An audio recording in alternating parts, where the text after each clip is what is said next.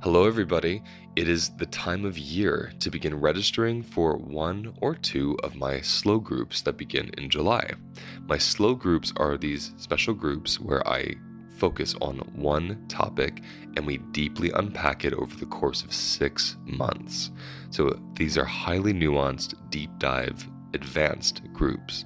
These are excellent for those of you who have taken my 6-week course or who just want to focus on one particular topic through a somatic and trauma-informed lens.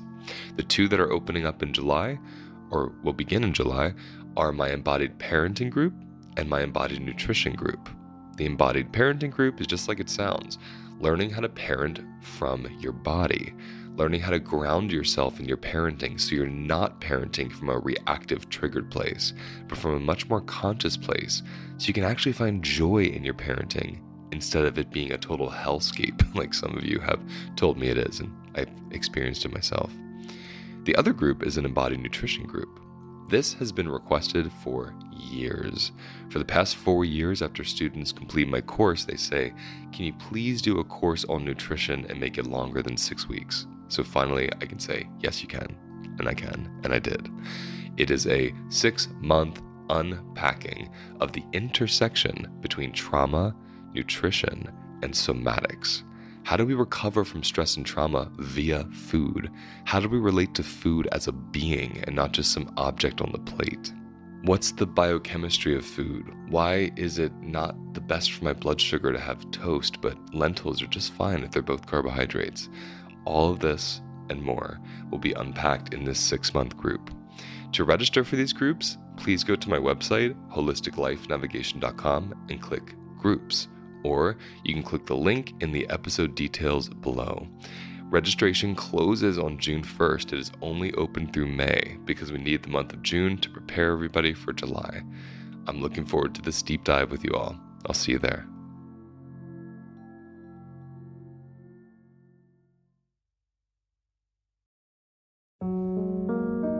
On today's episode, I navigate empath as a trauma response.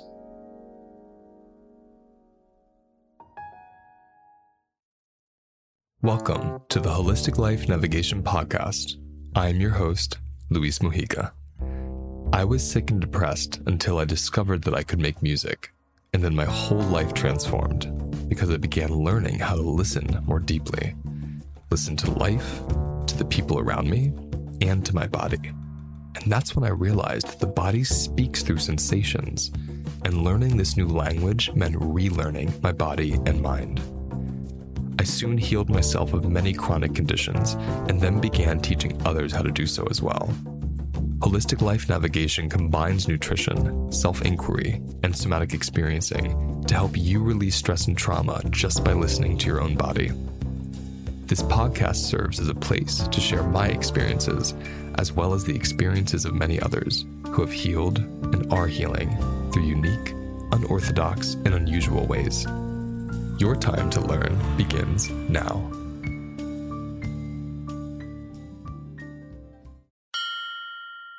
Being an empath can be a trauma response. This doesn't take away the skill, gift, or magic of deeply sensing into others, but it brings into focus a common experience for the empath: nervous system overwhelm from feeling other people's pain. Most empaths are not lit up from all the joy in the world. Instead, their sensitive psychic-like systems are only attuning toward the painful, stressful, traumatic events and experiences around them. Any body that attunes to pain instead of pleasure, or pain over pleasure, is functioning from a traumatized state. Why? ¿Por qué? Because a traumatized body is stuck in the pattern of expecting and remembering threat. So much so that it cannot attune to joy because the body would feel too off guard and lacking defenses, as joy is softening and expansive.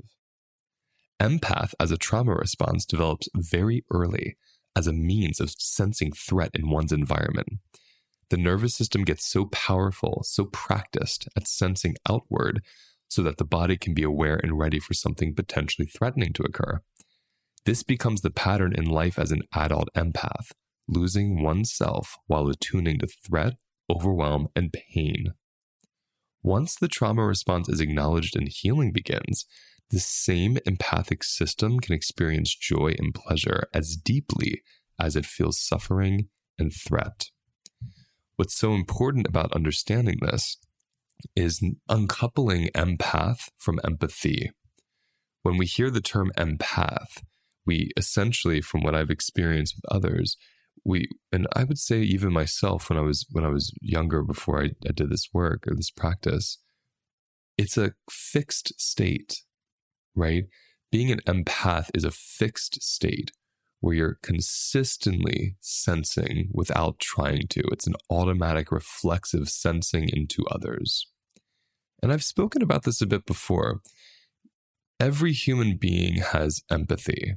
Those that don't usually are numb. There's a numbness happening over the empathy, but there's empathy. Like if I think of a sociopath, someone said to not have empathy, I see someone that's highly traumatized. I have worked with many sociopaths, highly traumatized people. And as they actually work with their trauma, that defense of not feeling that numbness starts to soften and they start to feel some sensations. So if we think about empathy as a somatic experience, we're understanding it through the lens of my body feels what I see in front of me, what I'm connecting to, what I'm hearing on the news, what someone's telling me about their experience. My body feels that.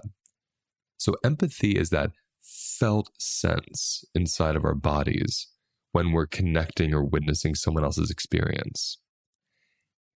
The thing I have a bit of I wouldn't say issue with, but I think is very interesting, is we don't tend to talk about empaths or even empathy through a lens of experiencing joy.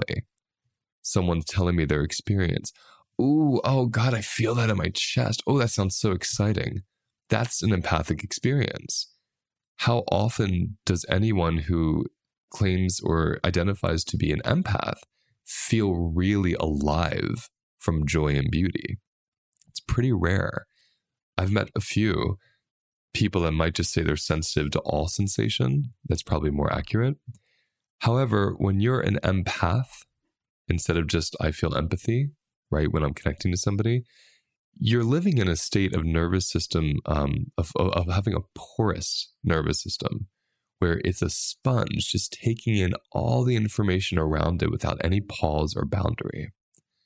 And like I said earlier, when you're developing in situations that have unpredictable threat about to happen, you never know when it's going to come, but you're pretty sure it's going to come, like abuse, like any kind of systemic racism or social traumas that you experience out in the world, your nervous system develops a sense of sensing. It's a really sophisticated, natural, healthy response to survival when you develop and grow up in a situation that is very overwhelming, especially relationally with other people, right? So you get really good at sensing, or I would even say projecting what somebody might be thinking or feeling about you, or what they might do, or who they might be.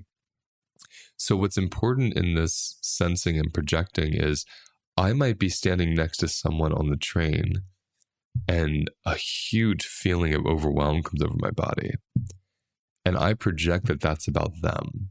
There's something in that person that I'm getting overwhelmed by.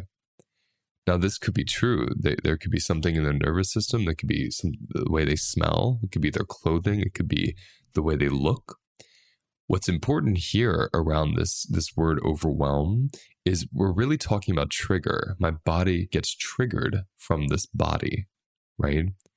So when we're understanding overcouplings and triggers through a lens of somatic psychology, we're really understanding that when the body has traumatic experiences, it categorizes those in our nervous system and attaches certain attributes and characteristics of the world and people around us with those events. For instance, if someone yelled at me growing up every day, who also smelled like a certain cologne, and then I'm on the train 30 years later and someone next to me smells like that cologne, my nervous system may see them as a threat because their smell reminds me of my abuser growing up. That's a trigger, and that's an overcoupling. The smell is overcoupled with abuse. When really the abuse is from that first individual, the smell is just the overcoupling, the association with the abuse. This is important through the lens of the empath, because again, a lot of us that say we're empaths, what we really are is we have extremely sensitive nervous systems from developmental trauma that very quickly get overwhelmed and dysregulated by triggers, by other people's emotions, and by things that are sad or overwhelming or painful. Why I call it a trauma response is because I don't think it's helpful to see it as your state or as your personality. The same way I don't think it's helpful to see trauma response as your state or your personality. Just like I always say, a sneeze is not our state or our personality. It's something that moves through us reflexively. I didn't invent it. I can't claim it. Same thing with trauma response. My fight, flight, freeze, or fawn is something my body mobilizes into. Neuroception, my nervous system's sensing of which action will help me survive a situation, fight, flight, freeze, or fawn. That's what I mobilize into. I can't take credit for that. That's not who I am. That's what my body is doing. I see empath through the same light. That's not who I am. It's something my body is doing. And because it seems to do it only through the lens of overwhelm, potential threat, sadness, and traumatic events, when it's specifically through that one end of the spectrum, we're really dealing with a nervous system that's so good at sensing potential threat that the body of that nervous system is living in a suspended state of potential threat, of bracing, of shallow breathing, of being prepared and ready at any moment for something to occur. Let's say this very same person that experiences being an empath does somatic healing work, and they start releasing some of their stored trauma. They start unearthing these overcouplings and triggers. They start metabolizing that charge. They start de-adrenalizing through nutrition and such. And their body leaves this preparedness for threat, and it starts entering a security around safety, inner safety. It starts noticing, oh, I do see that person on the street, that homeless person. Ooh, I feel them in my heart. Oh, and at the same time, I feel me walking, and I see that child smiling. And I notice, oh, I have like an extra loaf of bread I can give this person. Life becomes so much more nuanced. It's not just about the suffering of a human that overwhelms my system. My system now has the capacity to see that suffering, attune to myself, what other beautiful things are happening around me. And then I have the resourcing to respond to the suffering or not if I don't have the capacity. Instead, that same system not having released trauma or done trauma healing work, especially a system identifying as empath and really kind of clutching on to the title, you're going to see that it's going to overwhelm the body or deeply affect you. And it may immobilize you. It may be such an activating, overwhelming, dysregulating experience, then you're unable to even care for yourself. Hey, my friends, if you want to integrate the work that you hear on my podcast into your lives, including nutrition, somatic experiencing, self-inquiry, and learn how to build the capacity safely to release stress and trauma, then my 6-week course is for you. My final course of this year is on October 3rd, and registration opens up on September 8th. That's pretty soon, a couple weeks away. So if you're interested, go to holisticlifenavigation.com and click on the course. Everything you need to know is on that page, including a waitlist if you know you want to sign up, or an intro webinar that you can register for free to learn more about the course. Again, go to holisticlifenavigation.com and click on the course. Now let's get back to the episode.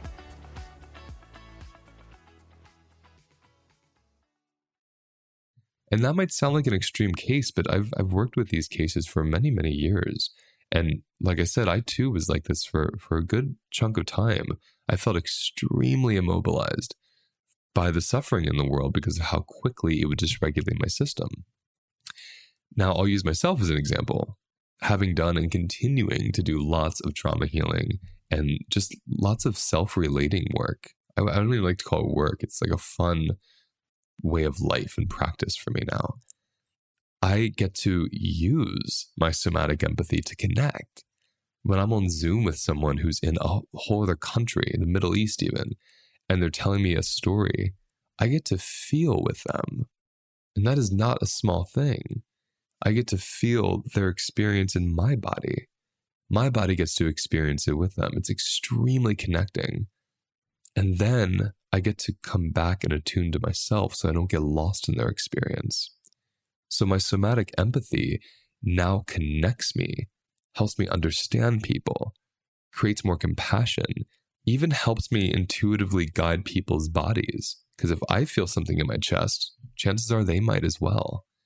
And so I get to say, oh, are you feeling anything in your chest? And they say, I am. I have a lot of pressure. And then I notice my arms want to stretch. And I say, let's try stretching our arms together.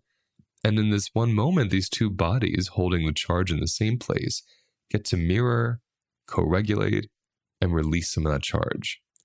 So somatic empathy and empathy is so magical. It never becomes less magical to me just because I see it through the lens of trauma response or not. I should actually, let me say that differently. Being an empath, the state, the fixed state of empath and taking in that information all the time, that's when the body is turned on. It's just stuck on taking in someone else's experience. When you're able to flow and have flexibility between taking in someone else's experience and then grounding into yours, you're just experiencing somatic empathy like every human being experiences, with a sense of embodiment and relationship to your nervous system. You're not dissociated while you're having empathy and then getting dysregulated and losing yourself. You're very much in your body and you're noticing, oh, my nervous system is reflecting you. Let me bring it back to me.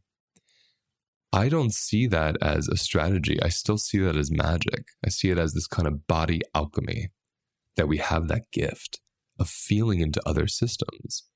When I drive on the road and I see an animal that gets hit, I feel that rush through my body as if I'm getting hit. It connects me to that animal. It's an incredible experience. And without the practice of self-attunement, we get lost in others' experiences. And that's what becomes dysregulating. Not the empathy itself, but the empathy only staying turned on to the other. It's an orientation to the other system.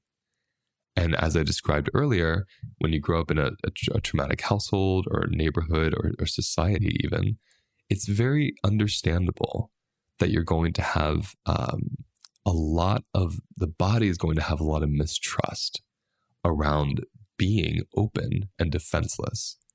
So the nervous system looks for a way to feel into other systems so it can be ready, so it can have a head start to get away if it needs to. Now, what's interesting here, the other side of this story, is some empaths who cannot control their bodies attuning to other bodies and getting overwhelmed by other bodies, they become very isolated and removed from society and even relationships. So in these cases, an empath doesn't necessarily have empathy.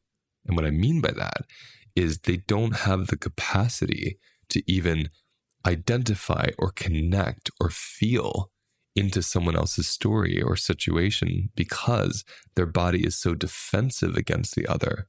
It dissociates from the other, removes from the other, isolates from the other because the other is very overwhelming to it. A very consistent example I've seen in my practice is with parents. Parents who are empaths, who are so easily dysregulated from other bodies. And then they have 2, 3, 4, 5-year-olds who are very dysregulating at times because they're so overwhelming.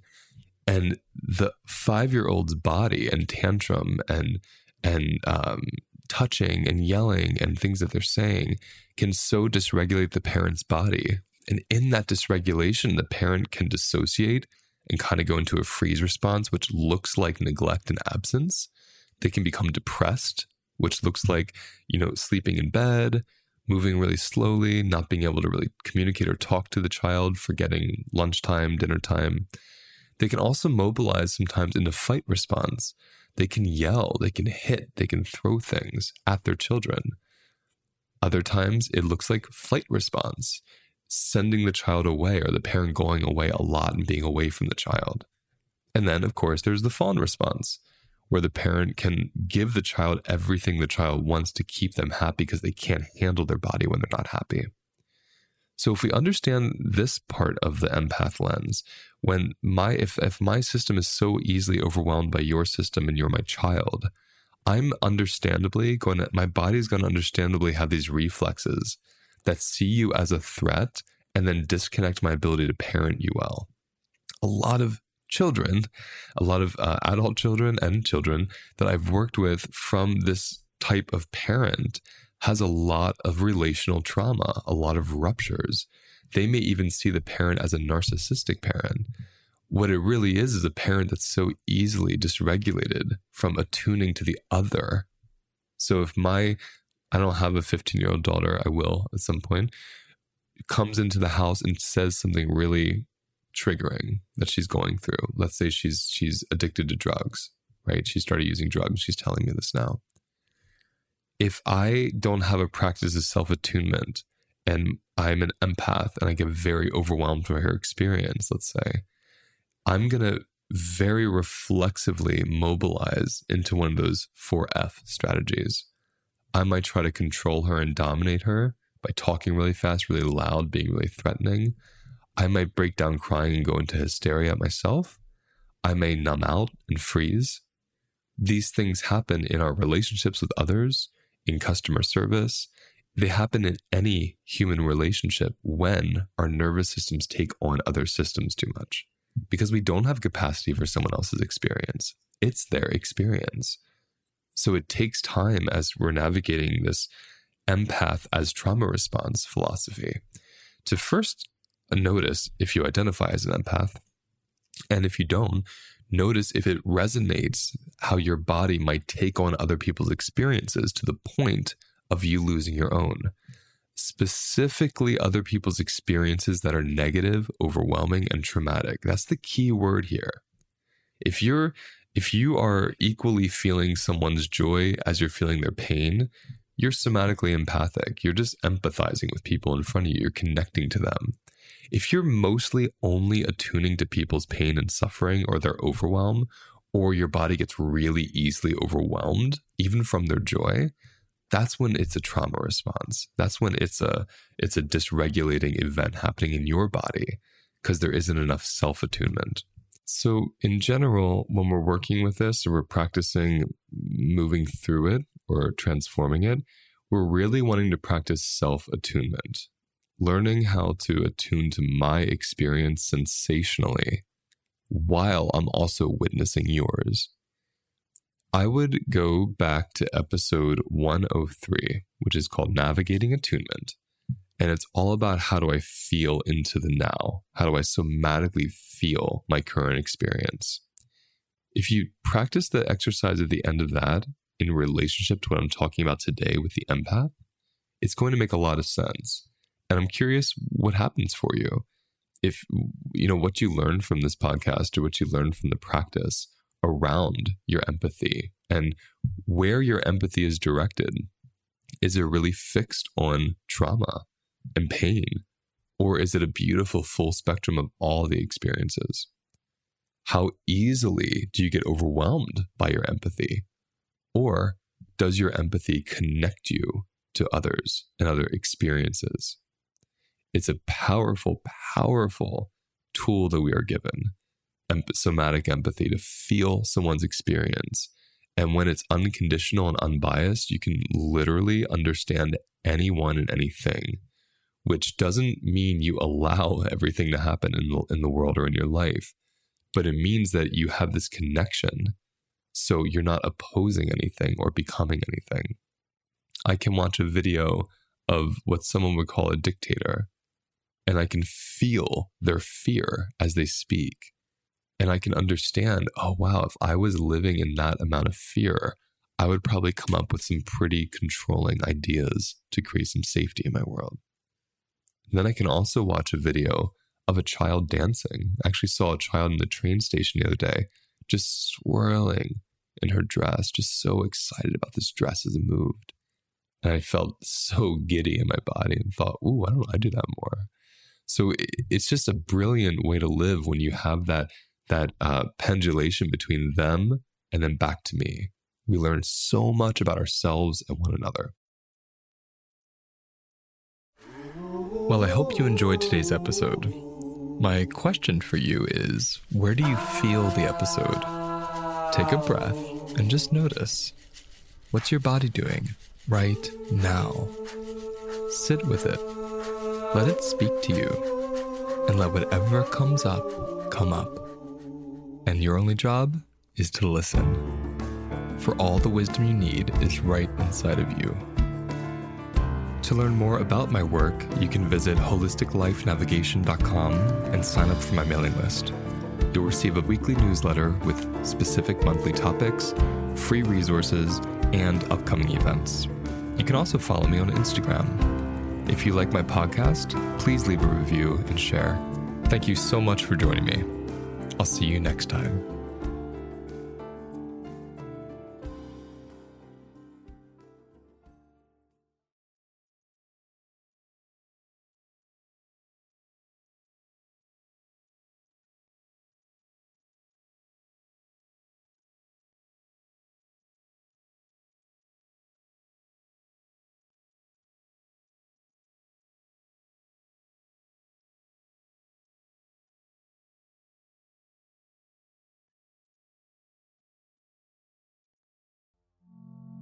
Did you know your food cravings are actually a doorway to your subconscious? They are. We tend to see cravings as something bad or something we just give into mindlessly. But when you embody your cravings, you're able to notice they're just blossoming from a certain place that has a certain need and needs your attention. Join me on Wednesday, May 29th, as I unpack this in a new webinar called Cravings Destigmatized. In this webinar, I'll help you learn the difference between a nutritional craving and an emotional craving, as well as how do we use cravings to get in touch with our unmet needs and any of our unconscious, unprocessed emotional experiences. It begins at 4 p.m. Eastern, and everyone who registers will get a replay. You can find the link in the episode details, and you can also go to www.holisticlifenavigation.com and click on events, and the information is right there. Hope to see you there.